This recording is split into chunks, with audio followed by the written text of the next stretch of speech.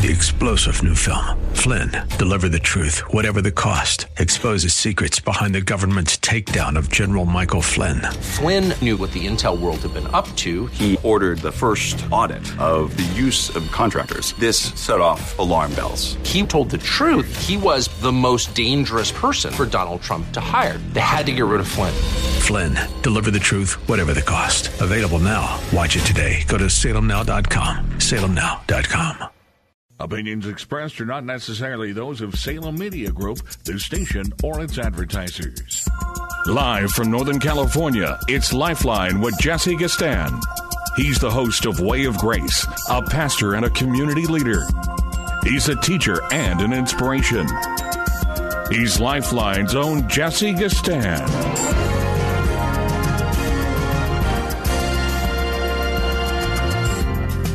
And I'm so glad to be in the house with you on this Monday edition of Lifeline. I hope you are doing well. I hope you are well rested after the weekend. I hope that you are full of joy and full of optimism and full of hope and full of the grace of God, even full of His Spirit, which we all may have a participation in if we would but seek Him, especially in these days where so many things are going on that you really do need. You do need a higher power.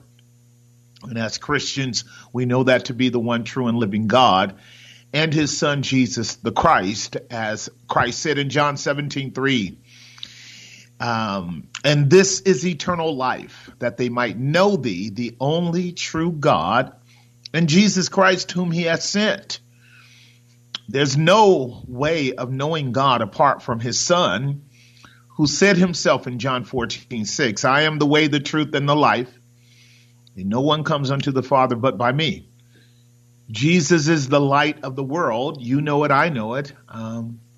Not everybody knows it, and sometimes we may forget it, but Jesus is the light that lighteth every man that comes into the world, gives him physical life, gives him physical strength, gives him a consciousness and awareness that he is the creation of an almighty God. That's what is meant in John's opening passages in the first chapter of John.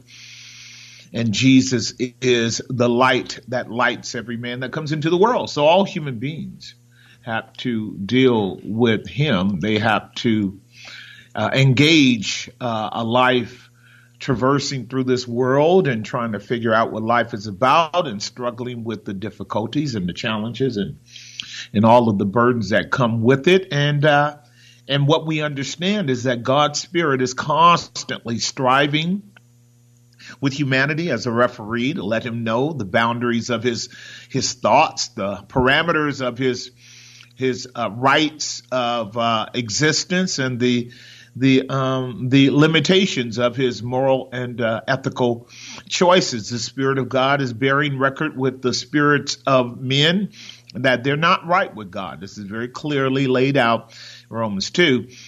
The law of God is written on their hearts. So their choice making is always accompanied by the struggle of the eternal question, is this right and is this wrong?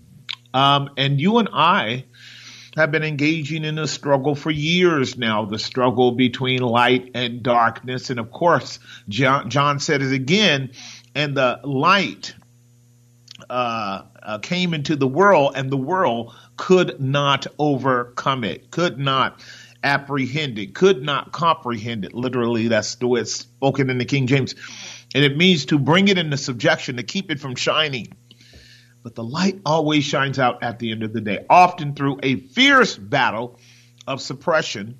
Paul let us know that as well in Romans chapter 1, verse 18, that the truth of God, the wrath of God is revealed from heaven against all unrighteousness of men who are holding down the truth, suppressing the truth in unrighteousness, because, well, to suppress the truth is to subject humanity to non-truth, to delusions, to falsehoods. and to those things that are wrong. And I know if you're listening to my voice, you know this is the big battle today around narratives, around ideas, around ideologies. We are seeing today a growing resistance to the long-standing narratives that have taken place over the last couple of years. To our joy and to our delight, men and women are waking up everywhere, realizing something is wrong with our government, something is wrong with our media, something is wrong with our institutions.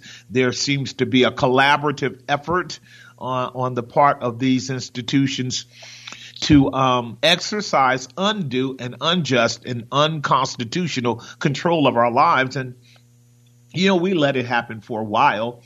And many of us pushed back against it until there was a groundswell of opposition to what we know are unconstitutional measures employed to control the masses in the name of a crisis that was supposed to be global in nature. So here we are 2 years into the pandemic, and there is no more pandemic. There is not even an epidemic. We're so far away from that we need to be disavowing ourselves of any kind of fear, of any kind of control, and getting back to the normalcy of life as free people in America.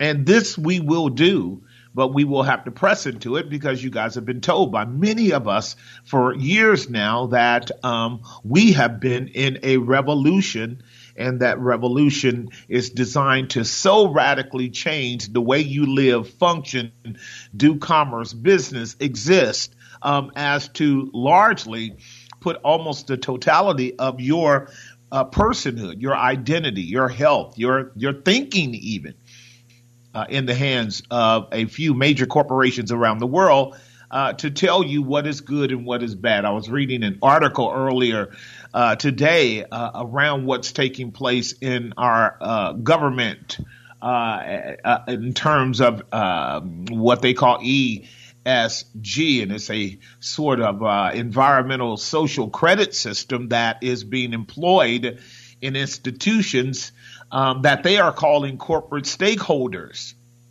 whereby they engage in moral, ethical judgment calls on its company and on its employees and on everyone as to whether or not we are complying with environmental laws, complying with norms that they are suggesting that we should comply to. And if we're not complying, if we're making wrong choices as to where we go, what we do, these are called carbon footprints, that our credit score, and everybody will be getting one. This is already happening in several nations around the world, and the framework is here in America as well. You ought to know it. And you do know it, particularly if you work in big tech, if you work in big business, they're already engaging in the ESG.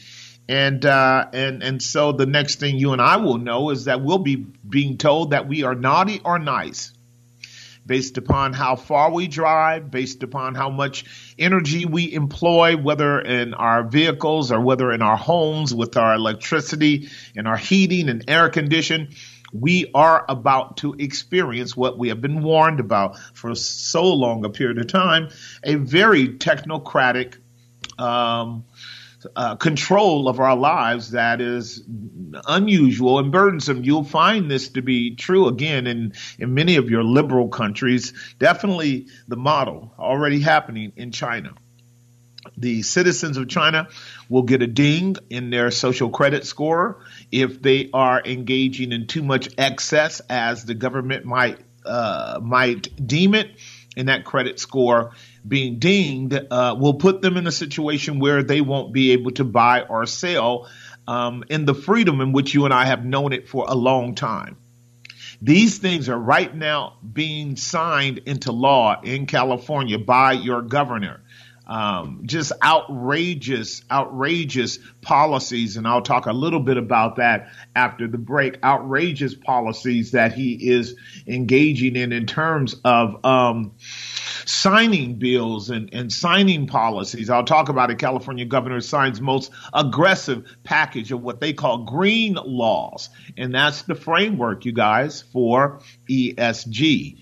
And it'll be so common to you in about 6 months. You'll know that I'm not saying something that's off the wall. I'm just letting you know in advance that these things are occurring. They're letting you know too, but they're trusting that you don't particularly care or you are not paying any attention, so that when these bills are passed and your electricity and your water, and they're certainly talking about getting rid of your automobiles by 2035.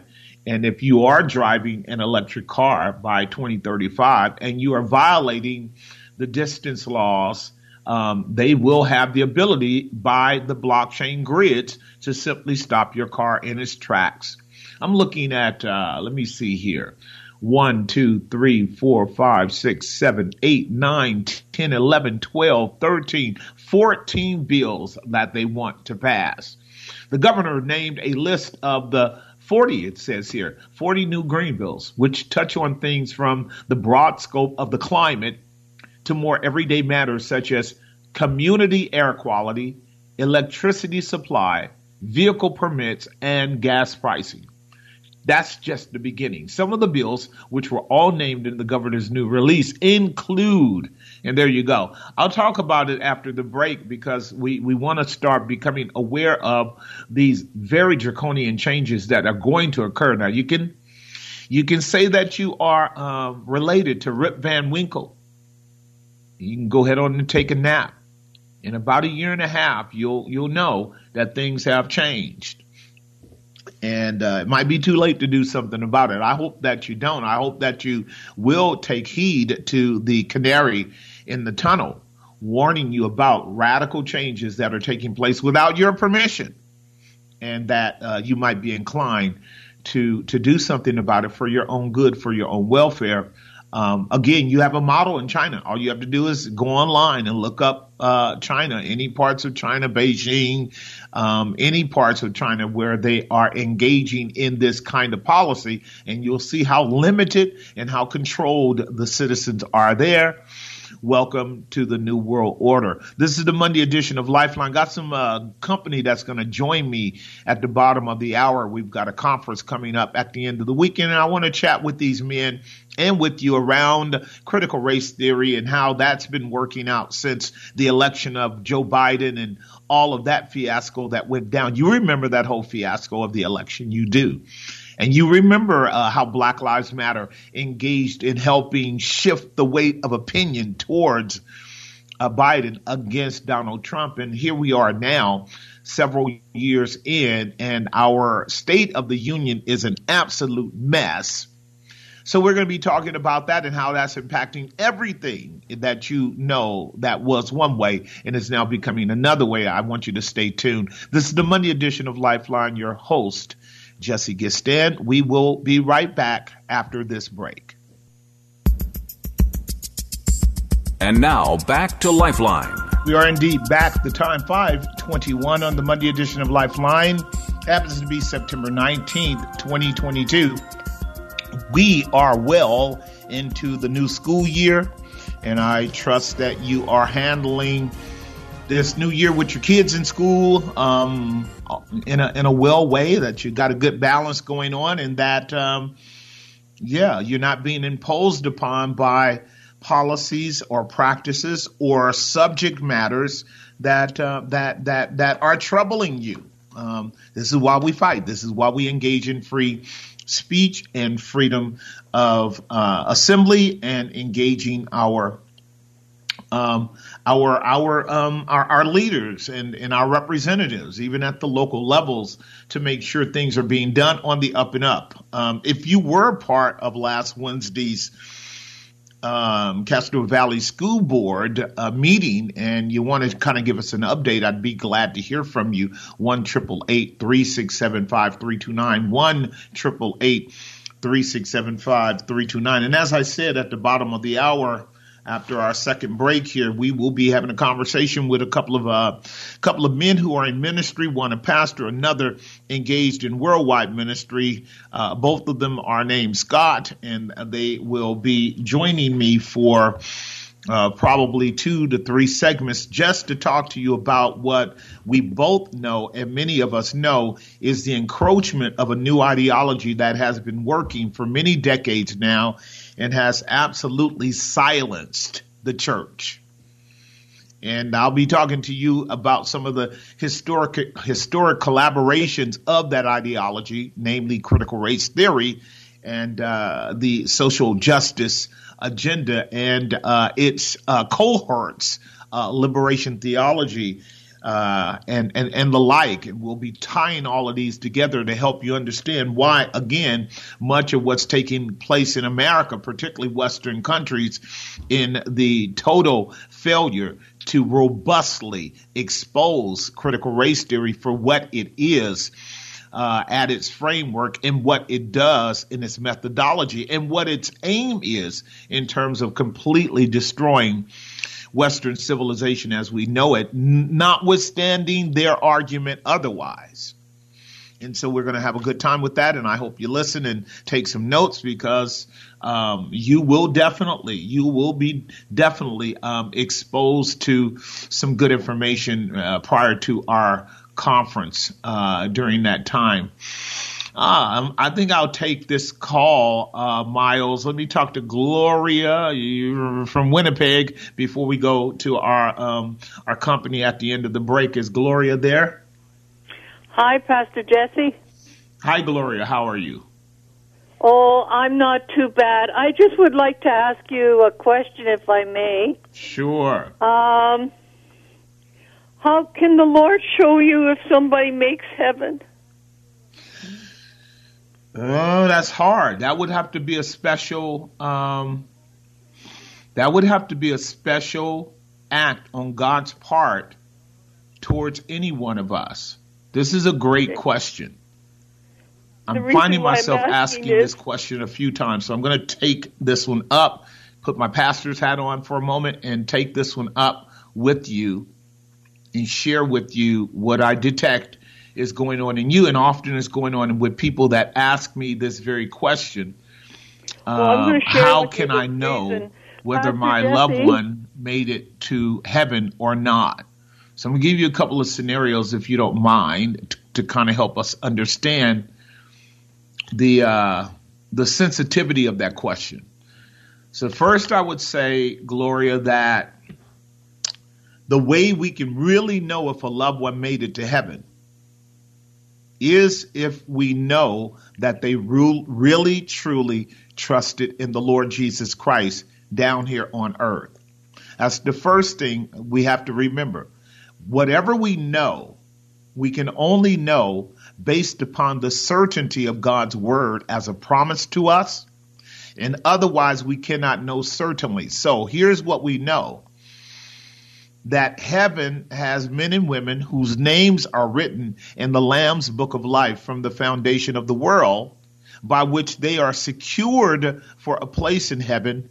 And that is evidenced by while they have lived on earth, they heard the gospel, they believed the gospel, they trusted Christ as their Savior, and therefore the promise is, whosoever shall call upon the name of the Lord shall be saved. That is a fundamental principle for us as to entry into heaven. Heaven is not for good people. Heaven is not for righteous people. Heaven is only for saved people, which means heaven is for redeemed sinners. And a redeemed sinner is a person who has been exposed to the overture of the Father's love revealed in the person of Jesus, who hung between heaven and earth as the way, the truth, and the life. And no one comes to the Father. He is the essence of our journey. The Father is the end game for all of his sons. We are headed to the Father's house. And we can know it on this side of glory individually to the certainty of trusting Christ as Savior, especially when we trust him through our death. Now, in terms of other people knowing, they can only know what the Bible promises about those who have died and gone on to glory, like Psalm 115 says, Precious in the sight of the Lord is the death of all of his saints. Like 2 Corinthians chapter 10 puts it, to be absent from the body, 2 Corinthians 5 rather, to be absent from the body is to be present with the Lord. That's what it says to us. And as Jesus said to the thief that was hanging on the cross right before he went into the Father's presence, this day shall you be with me in paradise. Now, these are biblical concepts that underscore that the promise that whosoever believeth on the Lord Jesus Christ shall be saved is the way the Christian finds comfort. Because when we are trying to know whether a loved one made it to glory by our observation, by our hearing or watching them, particularly if they went through a really bad sickness and they are laying on their deathbed, and there seems to be, from our vantage point, a failure of any real substantial recognition or affirmation of the fact that they trust Christ as their Savior, then we become a bit distraught. We become concerned. We find ourselves struggling with whether or not that loved one died and went to heaven or perished under the just wrath of God. What I say to a lot of people is that really is not the place for you to struggle. And I'm not saying that that's happening to you, but the way you frame your question, I get this one all the time. We ought not to, as still human beings living on this side of glory, we should not be wringing our hands and toiling with what we saw the last hours of their life, what we thought we heard the last hours of their life, whether they said something to us that we want to take and turn it into a testimony the last hours of their life. Because all of that can be really, again, very hyper subjective hope on our part, but it does not have the certainty of the promise that I stated that the word of God gives us, whosoever shall call upon the name of the Lord shall be saved. The other thing we want to know with that too, Gloria, is that a lot of times our loved ones go into, our people that we care about go into comatose states, semi-comatose states where they're not able to communicate with us, and we're cut off from them. But they're not cut off from us. And they're not cut off from God. So there is this window that I say to the people at Grace that you should leave to God. It's called God's right to know for sure where that person is when they died. It's God's right to know for sure. That way we don't have to be lying during the funeral and creating false assertions. All we need to do during the funeral or memorial is to simply say, this is the promise of God for everyone that believes. We may not know anything certainly about our loved one, and we don't have to pretend we do. We can simply know that if they heard the gospel in their lifetime, if they were under the means of grace, if they were under the preaching of the word, if they heard the proclamation of the death, burial, resurrection of Christ, his exaltation, his rule, his reign, his sovereignty and lordship over everything, as the Bible is calling us to preach and teach it, that is all the assurance that you and I need to have in terms of God could have saved them at the last minute, at the last hour, over the last several struggling days that they may have been in a coma or in a comatose state where they couldn't talk to us. And what this means is that God will be glorified on the last day when he pulls back the curtains and all speculation as to who might be saved is done with. And I believe we will come to discover that God saved a whole lot more people than we could ever know or could ever affirm or could ever declare concretely, yes, I know they're in heaven. I don't think really that should be the thing that we should be saying, because it precludes, and again, it takes the glory away from God. We want to be able to trust God that if we shared the gospel with them before they died, that's enough for us to simply wait for God to do what God is going to do on that last day when he comes back. So it becomes for you and me a need to not so much have the certainty by which we can tell other people that we know that our loved one is in heaven. No, it's for you and I to simply say we have a God who is good, who is just, who is right, who cannot lie, fail, or change. And he said that as long as we have shared the gospel with men and women, there's hope, because he's able to save to the uttermost anyone that comes to him by faith. Now, I'm going to have to leave you with those words because I'm way overdue on the break. But if you want to call back later or email me, Gloria, we can expand on this conversation. The Lord bless you and the Lord keep you. And I'm glad you called all the way from Winnipeg. We got to take another break, you guys. And on the other side of the break, hopefully we will be having a conversation with a couple of gentlemen that will help me talk with you about some important matters in our life. We'll be right back. And now back to Lifeline. Indeed, we are on this glorious and wonderful and very, very apropos day here in the Bay Area. We have enjoyed some rain over the last couple of days, and that might have disrupted us a little bit, but for the most part, we needed it, and glad we had it. And today was nice and warm, not overly hot, but warm enough for us to get out and do some things and to enjoy God's bountiful blessings to us here in the Bay Area. I have on the phone line with me a couple of gentlemen whom I have recently met over the course of the last year, for whom I'm also delighted to have on the air with me. One happens to be the pastor of Rocky Springs Presbyterian Church in Pennsylvania, Scott Fleming. Scott, are you there? I am, yes, Jesse.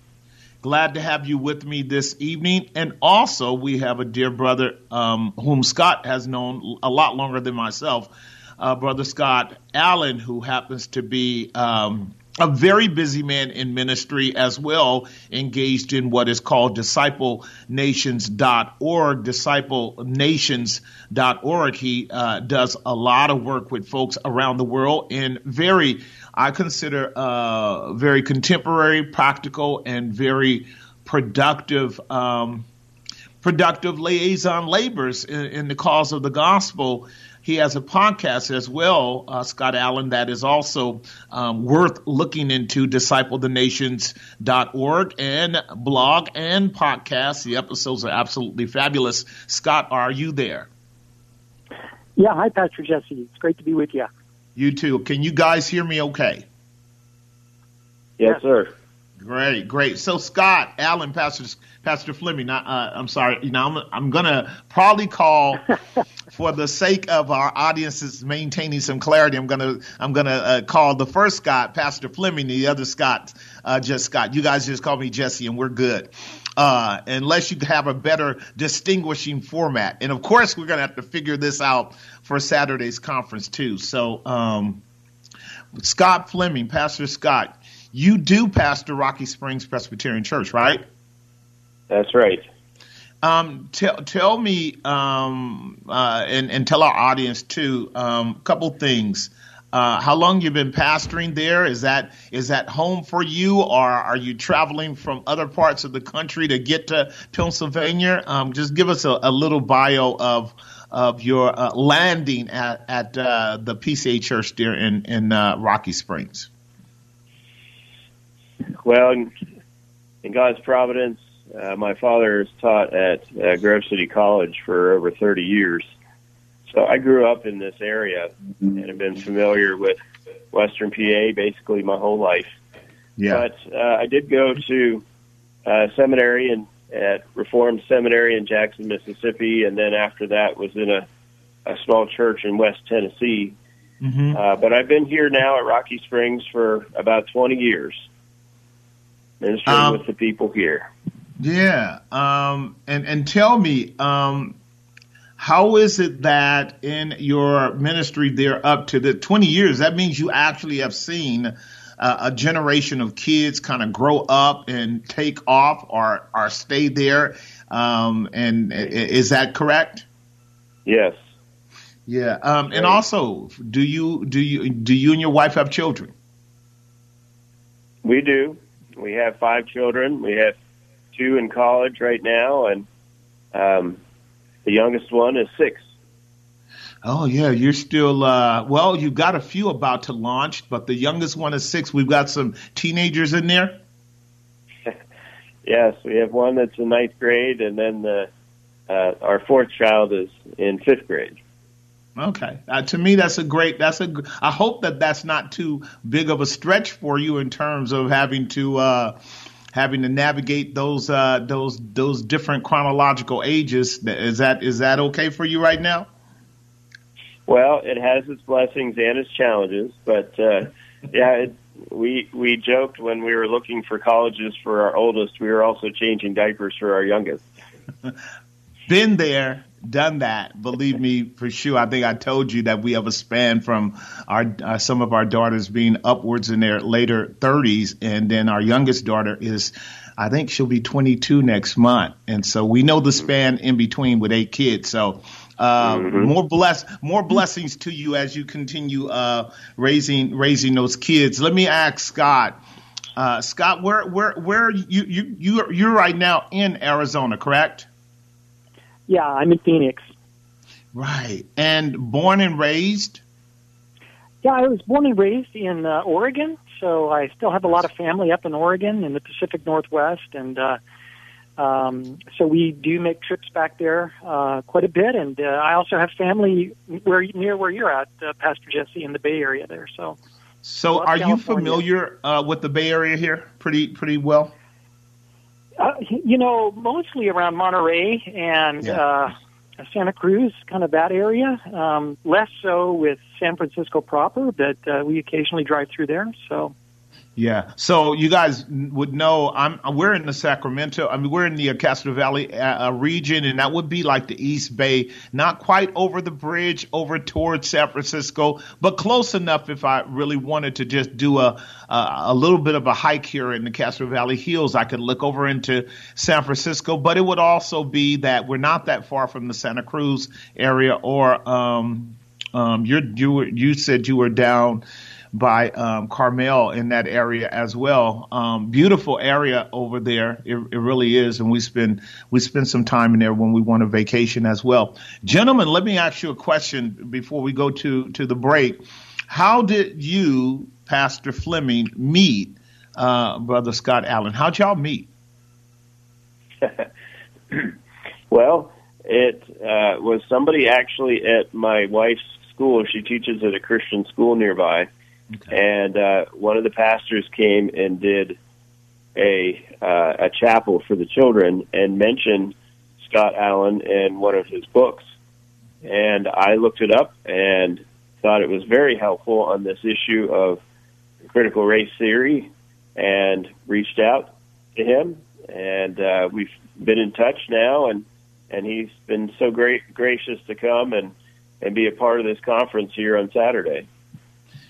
Yeah, I'll tell you, both of you guys have been refreshingly easy to get to know and chat with. I just want to let you know that. And Scott has a wonderful demeanor. I enjoy listening to him on his podcast. Definitely, you're going to be getting a lot of people plugging in here from the Bay Area, because we definitely have lots of people that listen to our Monday edition of Lifeline. We're going to take a break. You guys hold on. And when we come back, we're going to just kind of get into the topic of critical race theory and social justice and its origins a little bit, not to tell everything that we're going to do on Saturday, but to just really kind of talk about why it is important both for us to understand its relationship to the church as well as to the world that we are called to bring the gospel to. So just hold on for a moment. You guys, we're listening to the Monday edition of Lifeline with your host, Jesse Gistin. We're going to pay some bills. When we come back,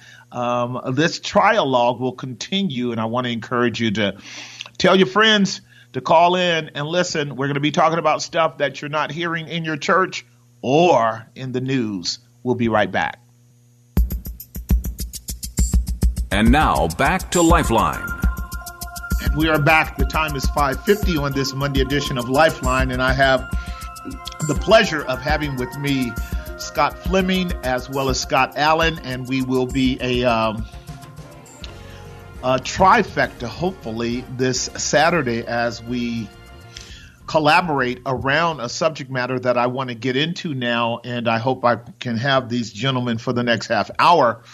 And if you guys want to ask a question about the subject matter, you may. 1-888-367-5329. We'll try to answer your questions around this matter. So I want to ask both of you guys, Scott, Mr. Fleming and Mr. Allen, I want to ask both of you guys, what was it that caused you to move towards and tackle this subject of woke ideology and critical race theory, social justice? All three of those terms are related, as you would know. And either one of you can start. What just drew you to that battle? Because in a lot of places, this is a very radioactive topic. Well, Pastor Scott, do you want to start? I can, yes. I guess I would say simply I've been following the trends of our culture for many years, and something just, if you will, went off the deep end during the election cycle with Hillary and Trump. And I'm like, wow, something has really gone to another level here. And I started looking into it some more and understood more. And I keep learning more about all of this. And the more I read and study about the critical theories, the more alarming it is, as well as the more convinced I am that it provides no hope whatsoever. And really, it's like oil and water in the church. And we as a church need to, first of all, see and understand that, and two, speak about it and uphold the truth of the Scriptures. For there is no hope in the woke worldview. And yet it's being shoved down our throats everywhere. Yeah. And I had some people from our area talk to me about it, some students from the college and so forth, and I run into people all the time who are confused about it. Yeah. And that's why we wanted to do this conference, to try to help people to understand better and be able to stand for what is true and keep the gospel pure. Good deal. Good deal. Talk to us about how you were awakened, no pun intended, Scott, and moved to deal with it, even to the point of writing a very relevant book, Social Justice, Not Biblical. How did that occur for you? Well, I am. First of all, maybe I'll preface this just by saying that I'm a person that's passionate about ideas and the power of ideas and words and language for transforming culture. I believe in the power of biblical language, biblical words, biblical truth for literally transforming cultures. And at the same time, I'm very attuned to lies. You know, when they come into the culture, I like to understand what's behind the lies. So that's just a passion of mine. It has been for my whole life, really. I think for me, this current issue, it's hard to say where exactly it started. I think in some ways it started with President Obama. I think we were all so hopeful when he was elected that we had really crossed, or we'd crossed a significant milestone in race relations in the country. And then it seemed to me, and I think a lot of other people, things actually started getting worse. And that was puzzling to me. Why were race relations seemingly getting worse? There was those deaths of young black men that were covered in the news at that time, and it was right around the time that Black Lives Matter was kind of first on the scene around 2015. I was curious about this organization. A lot of my friends were supporting it. I remember hearing Michelle Higgins from the platform of America's premier missions conference, Urbana, in 2015, a conference that I had attended many times and had a huge impact on my life. From the platform, calling the young, idealistic, missions-minded students to throw their support behind Black Lives Matter.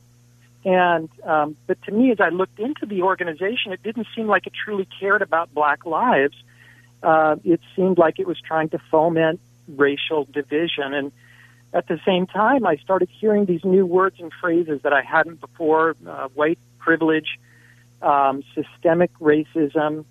And it kind of came to a head for me when some dear close friends in the church here in Phoenix called me out in my questioning. I was doing some questioning of Black Lives Matter on my blog, and they came over and they challenged me. They said, "You need to get right with this, Scott. You're not exactly." And I just tried to understand where are you coming from? What do these things mean? Where do these ideas come from? And that session turned into kind of like a evangelistic kind of session. They were trying to witness to me, to bring me on board with this movement. And that alarmed me because these are dear Christian friends, and I thought they're falling for something that isn't true, that isn't rooted in the Bible, even though it uses biblical words like justice or social justice. And it stands for things that we all stand for. None of us stand for racism. We all, want to fight against racism. So that I was very alarmed at these ideas. I remember watching a viral YouTube video of students at Yale University confronting a Jewish professor and screaming at him, black and brown students, and just yelling at him in the most profane ways. And I thought it really shook me up. I'd never seen anything like that. And it turned out that professor was fired from the school for challenging the costumes that the students were wearing or something at Halloween, some silly thing like that. And I thought, what is going on?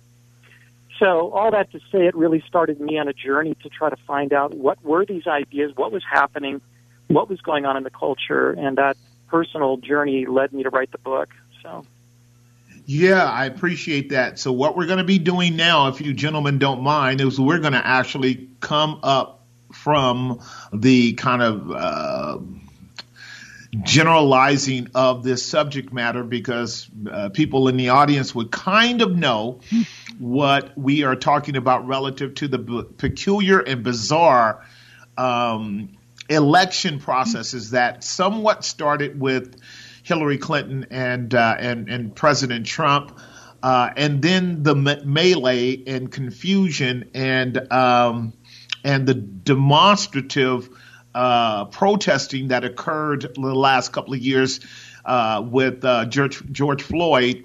And they would obviously know, this audience that listens to me now for the last 2 or 3, 4 years will know, once we get to talking much more on the academic side of the roots of this whole movement, what really and truly is going on at the ideological level, then at the praxis level, because Scott, what you're talking about is running across the praxis, the movement, the agenda that you rightly called a kind of neo-evangelism on the part of these social justice warriors.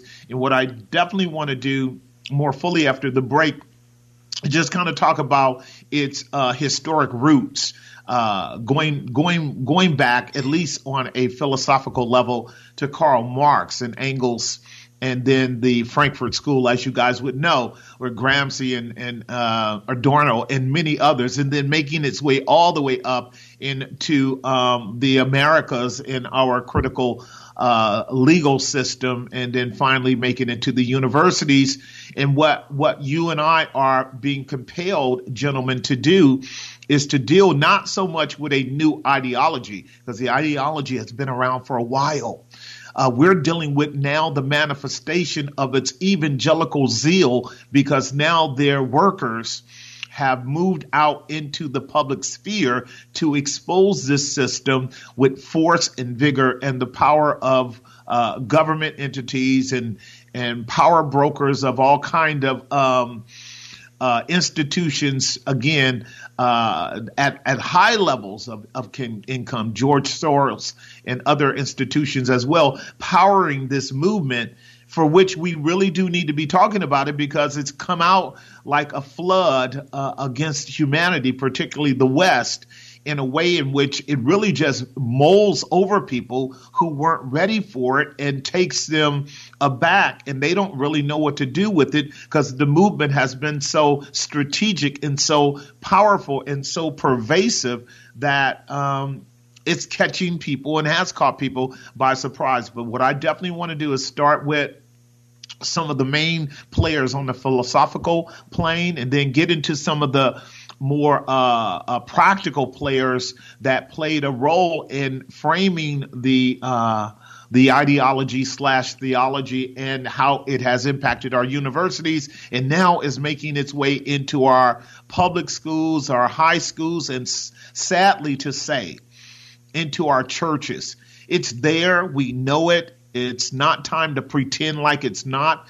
The last election for me, Scott, with Donald Trump and Joe Biden, the fiasco that was worldwide in its observation, with the modality of voting being turned upside down on its head, and the scandal that took place that allowed for the outcome to be that we have the present administration that we do now, which is on board with this whole movement called wokeism and social justice. And they won't use the term critical race theory because it's too obvious of a nomenclature, and we'll talk about that. But where we are today is not happenstance, is not a consequence of accident. It is strategic. It is what, as you guys will know, is the long march to totalitarianism, and people ought to fear it,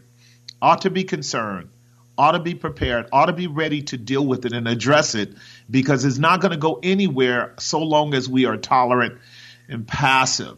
So we're going to take another break. We're going to pay some bills. Then we're going to come back and talk about how this system has embedded itself across all of our institutions and has emerged to be actually a new anti-gospel.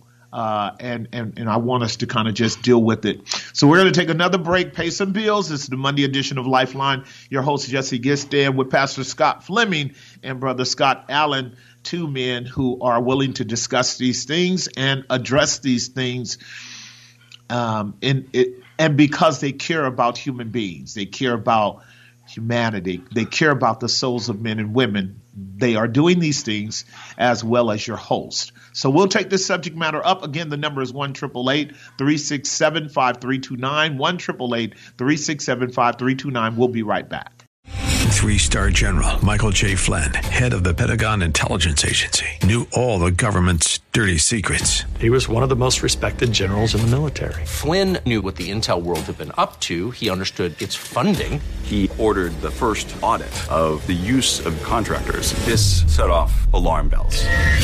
The explosive new documentary, Flynn, Deliver the Truth, Whatever the Cost, uncovers the facts behind this scandal. Flynn told the truth. He was the most dangerous person for Donald Trump to hire. I find out the worst enemy that I'm going to face in my life is right here in America. They took my assessment and they wanted me to change it. And I was like, I'm not changing it. They had to get rid of Flynn. With in-depth interviews, archival footage, and never-before-seen personal records of the man behind the headlines. I just felt like I was drowning. Flynn, Deliver the Truth, Whatever the Cost. Available now. Watch it today. Go to salemnow.com. salemnow.com.